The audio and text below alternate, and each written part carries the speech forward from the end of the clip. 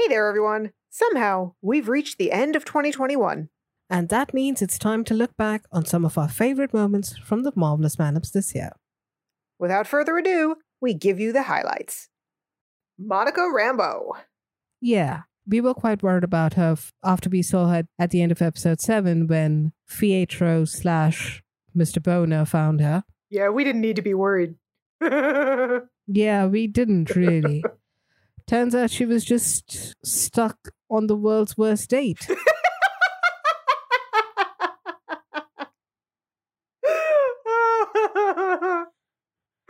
Believe me, if I went out on a date with a guy like that, I would, with sheer willpower, just build up some superpower and disappear from there.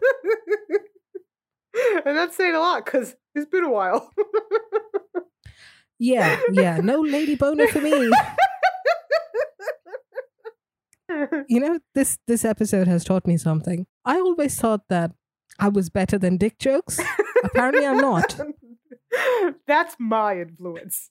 I have corrupted you.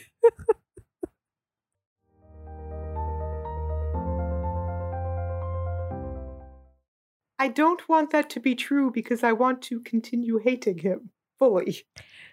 Yeah, see, that's my problem. I wouldn't mind hating him, but I want to hate him for good reason. When Walker refers to Sam as Cap's wingman, he's like, nope, that last line, nope, I'm out. And Sam goes to join Bucky. Yeah, that's the line where the terms and conditions show up and you say, I'm not signing that paper.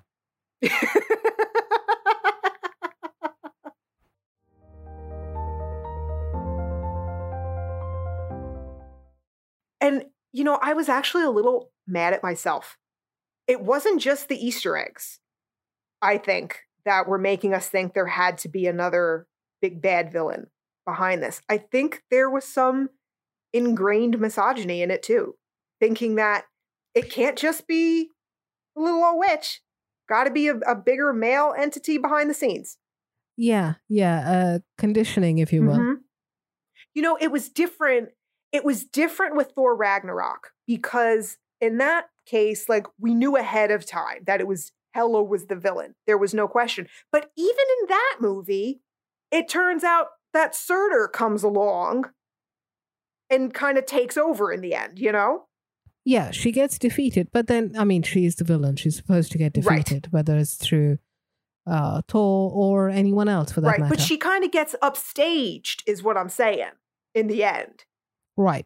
Yeah. And that doesn't happen here. And that's why I'm so glad, despite what I thought I wanted, I'm so glad nobody showed up for some big cameo.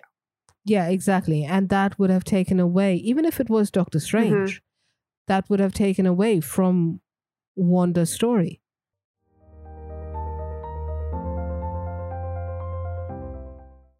Now we head over to Hayward's office where he tells Monica, sorry, honey, you're grounded.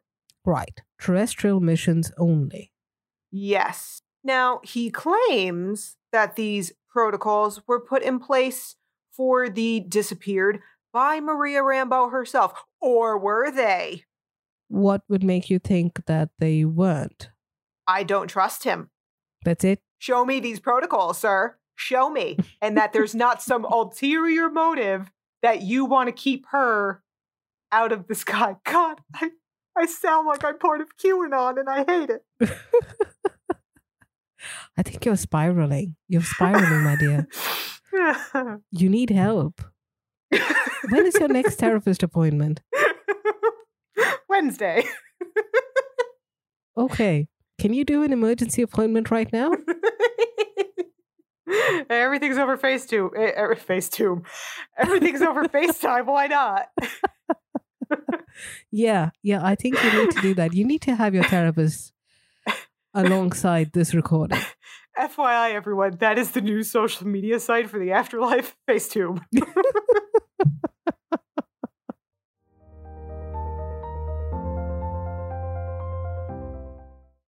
And he does something here that's just great. He gets up on this desk, and I felt like Jonathan Majors' performance here was very Joker-esque, specifically Heath Ledger's Joker. So, one of the things that is most unsettling about Heath Ledger's incredible performance in The Dark Knight is that you truly do not know what he is going to do from one moment to the next. I remember the first time seeing that in theaters, being on the edge of my seat and legitimately scared because I had no idea what that psycho was going to do. And it even comes through on subsequent viewings. And that's how I felt here. Majors isn't scary in the same way that Heath Ledger was, but he brings an unpredictability to things of, where is this guy going to go with this? What is he going to do? He's moving and he's fidgety and he's just making me uncomfortable.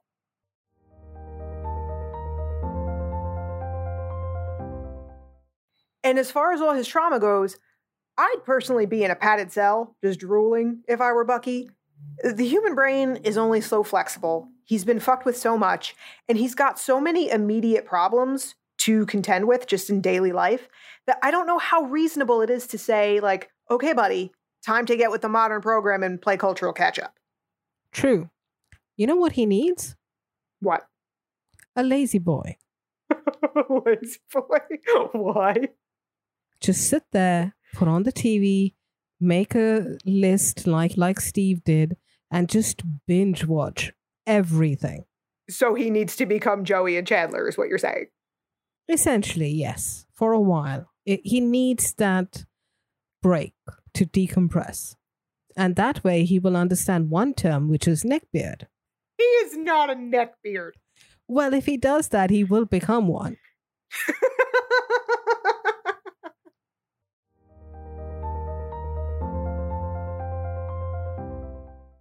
So if you're a first-time listener, you might say, why are these two women so excited that a woman has been turned from a hero into a villain? Here's why. This is an extremely empowering moment for Sharon. Last we saw her before she showed up in Madripoor, she was a woman who had conformed to certain expectations. She was Peggy Carter's niece. She had joined S.H.I.E.L.D., towed that line. She sacrificed herself entirely for 3 men and was forced to go on the run, was betrayed by the people who were supposed to have her back, who didn't help her in the end. And this is so often the case for women in the real world. We're expected, within patriarchal societies, which is most of them, we're expected to conform to certain family expectations or cultural expectations, not only of subservience, but the idea that we are supposed to put others before ourselves, that if we do anything for ourselves, take care of ourselves first, that it's being selfish in some way, which is a big old load of bullshit. So for me, this was a woman looking out for herself as she should. Because guess what? Nobody else did, and nobody else is going to. And as for the people who are saying, oh, how could she do this to the Carter name? What would Peggy think? How would Peggy... Peggy's dead.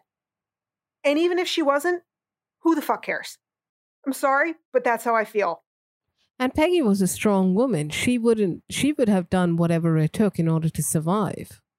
Yeah. Women don't have to do something just because their families want them to, or just because society tells them to.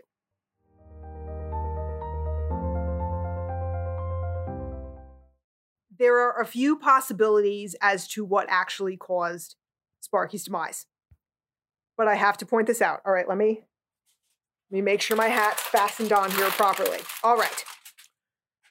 So there was a sitcom that was on in the 90s that some of you may remember. It was called Spin City.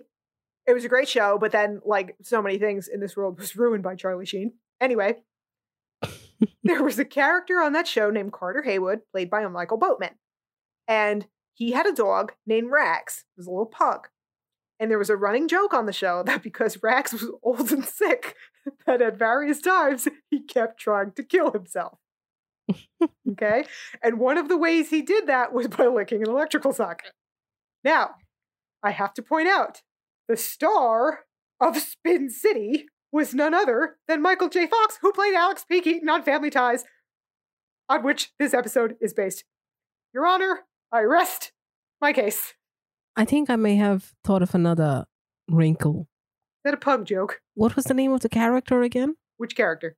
The character whose dog was old and sick? Oh my God. His last name was Haywood. There we go. Which sounds a lot like Hayward, doesn't it? Yep. I think I need to make you your own Gap too. Because you weren't supposed to encourage that. You were supposed to be the voice of reason and tell me I was reaching, not egg me on further and make me dive deeper into this delusion. I think that point has passed. I count on you for these things. Yeah, for this show, unfortunately, I've lost it. Oh God, wait, his name was Carter Haywood. Carter. Peggy Carter, kill me. Please. Please kill me. I can't take it anymore.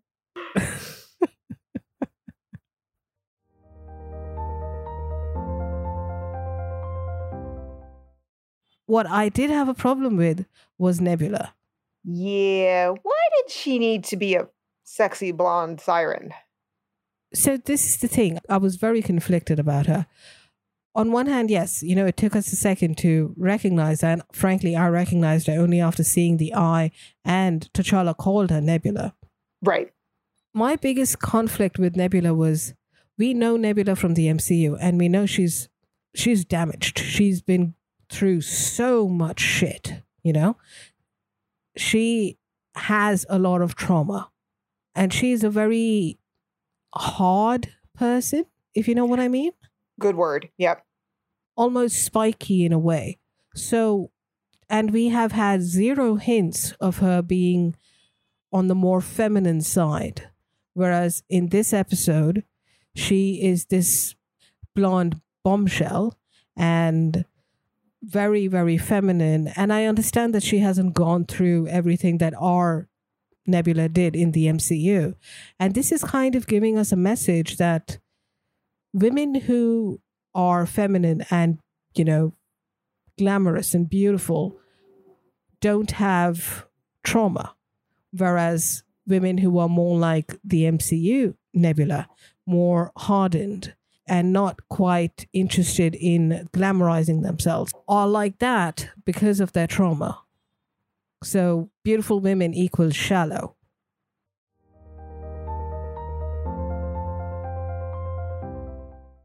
Later in this movie, Hiddleston will have more sexual tension with the book he is reading in the dungeon than these two have with each other. And Lady Sif has more sexual tension with Jane in that one look. I'd have to agree, yes. That's a movie I would watch. That's a movie you would direct. And write. You might force me to write it, but then you'd direct it. I'll give you the plot points. You can polish it up. Good. That's how we work, ladies and gentlemen. Yep. I say shit, she makes that shit stink less. Gee, thanks. Thanks. I appreciate Hey, I'm the one who's saying the shit. I'm insulting myself. I'm giving you a compliment. Wrapped in shit. Thanks.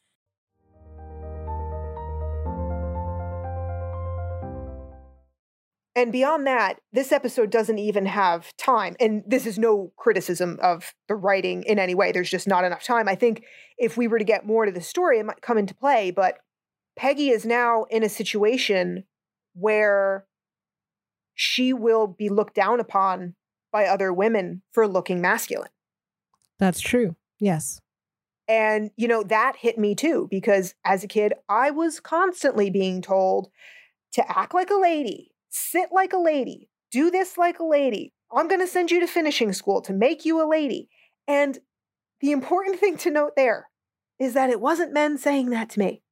It was my mother and it was my grandmother. Women are often just as guilty of oppressing other women. Yeah, I have the same experience too of not being ladylike. one of the things that was drilled into me very early on was that girls should be seen, not heard. And I took that to heart. I am generally a very quiet person. And as I grew up, I started being told that I am very intimidating because, again, I'm not the kind of person to smile and be happy and jolly and, be a dancing monkey basically for people. Yeah, I got the same thing. Yeah, and that I wasn't approachable. And maybe it's just the way I look and it's a combination of my voice. I don't know. But that's the case. Yeah, and it just leads young girls to have a sense of wrongness about themselves and a sense of inadequacy. And that's the kind of shit that leads not only to self-esteem issues, but really toxic people-pleasing behaviors.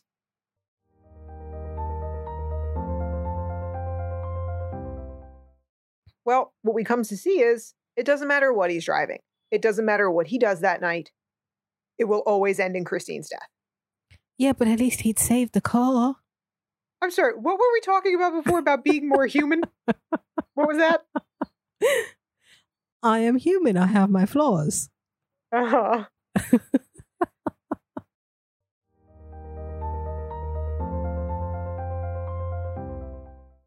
But on the flip side, he does have a point here, like the best villains do. And we talked about this with Vulture in Homecoming, too.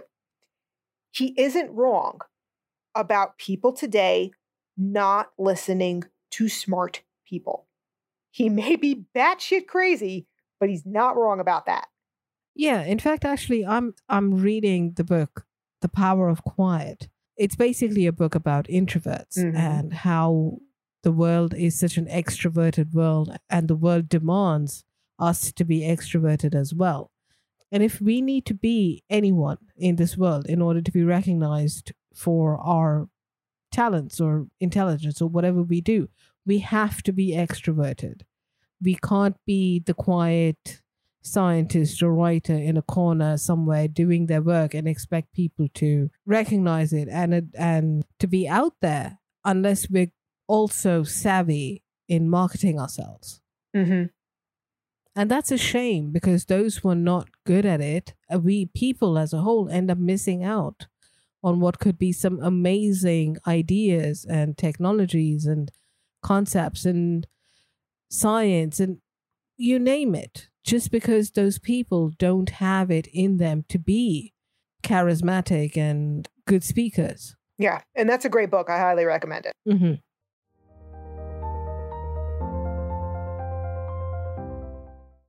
Yeah, and may I just say that they managed to give the Ancient One a lot more color in this episode? Her complexion. Yeah, Tilda Swinton doesn't have a lot of melanin. Yeah, so here she almost looks like a normal human being. Don't get me wrong, I think she's fantastic, but... Oh, she is. She's a bit too translucent to be normal human. You leave my people alone. You don't understand our plight.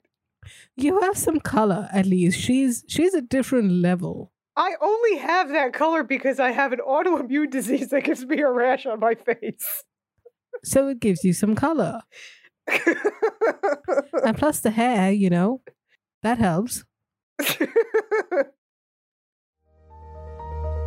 We hope you enjoyed that little stroll down memory lane. And thank you, listeners, for all your support and encouragement over this last year. We've got big things in store for 2022, so stick around. See you next year.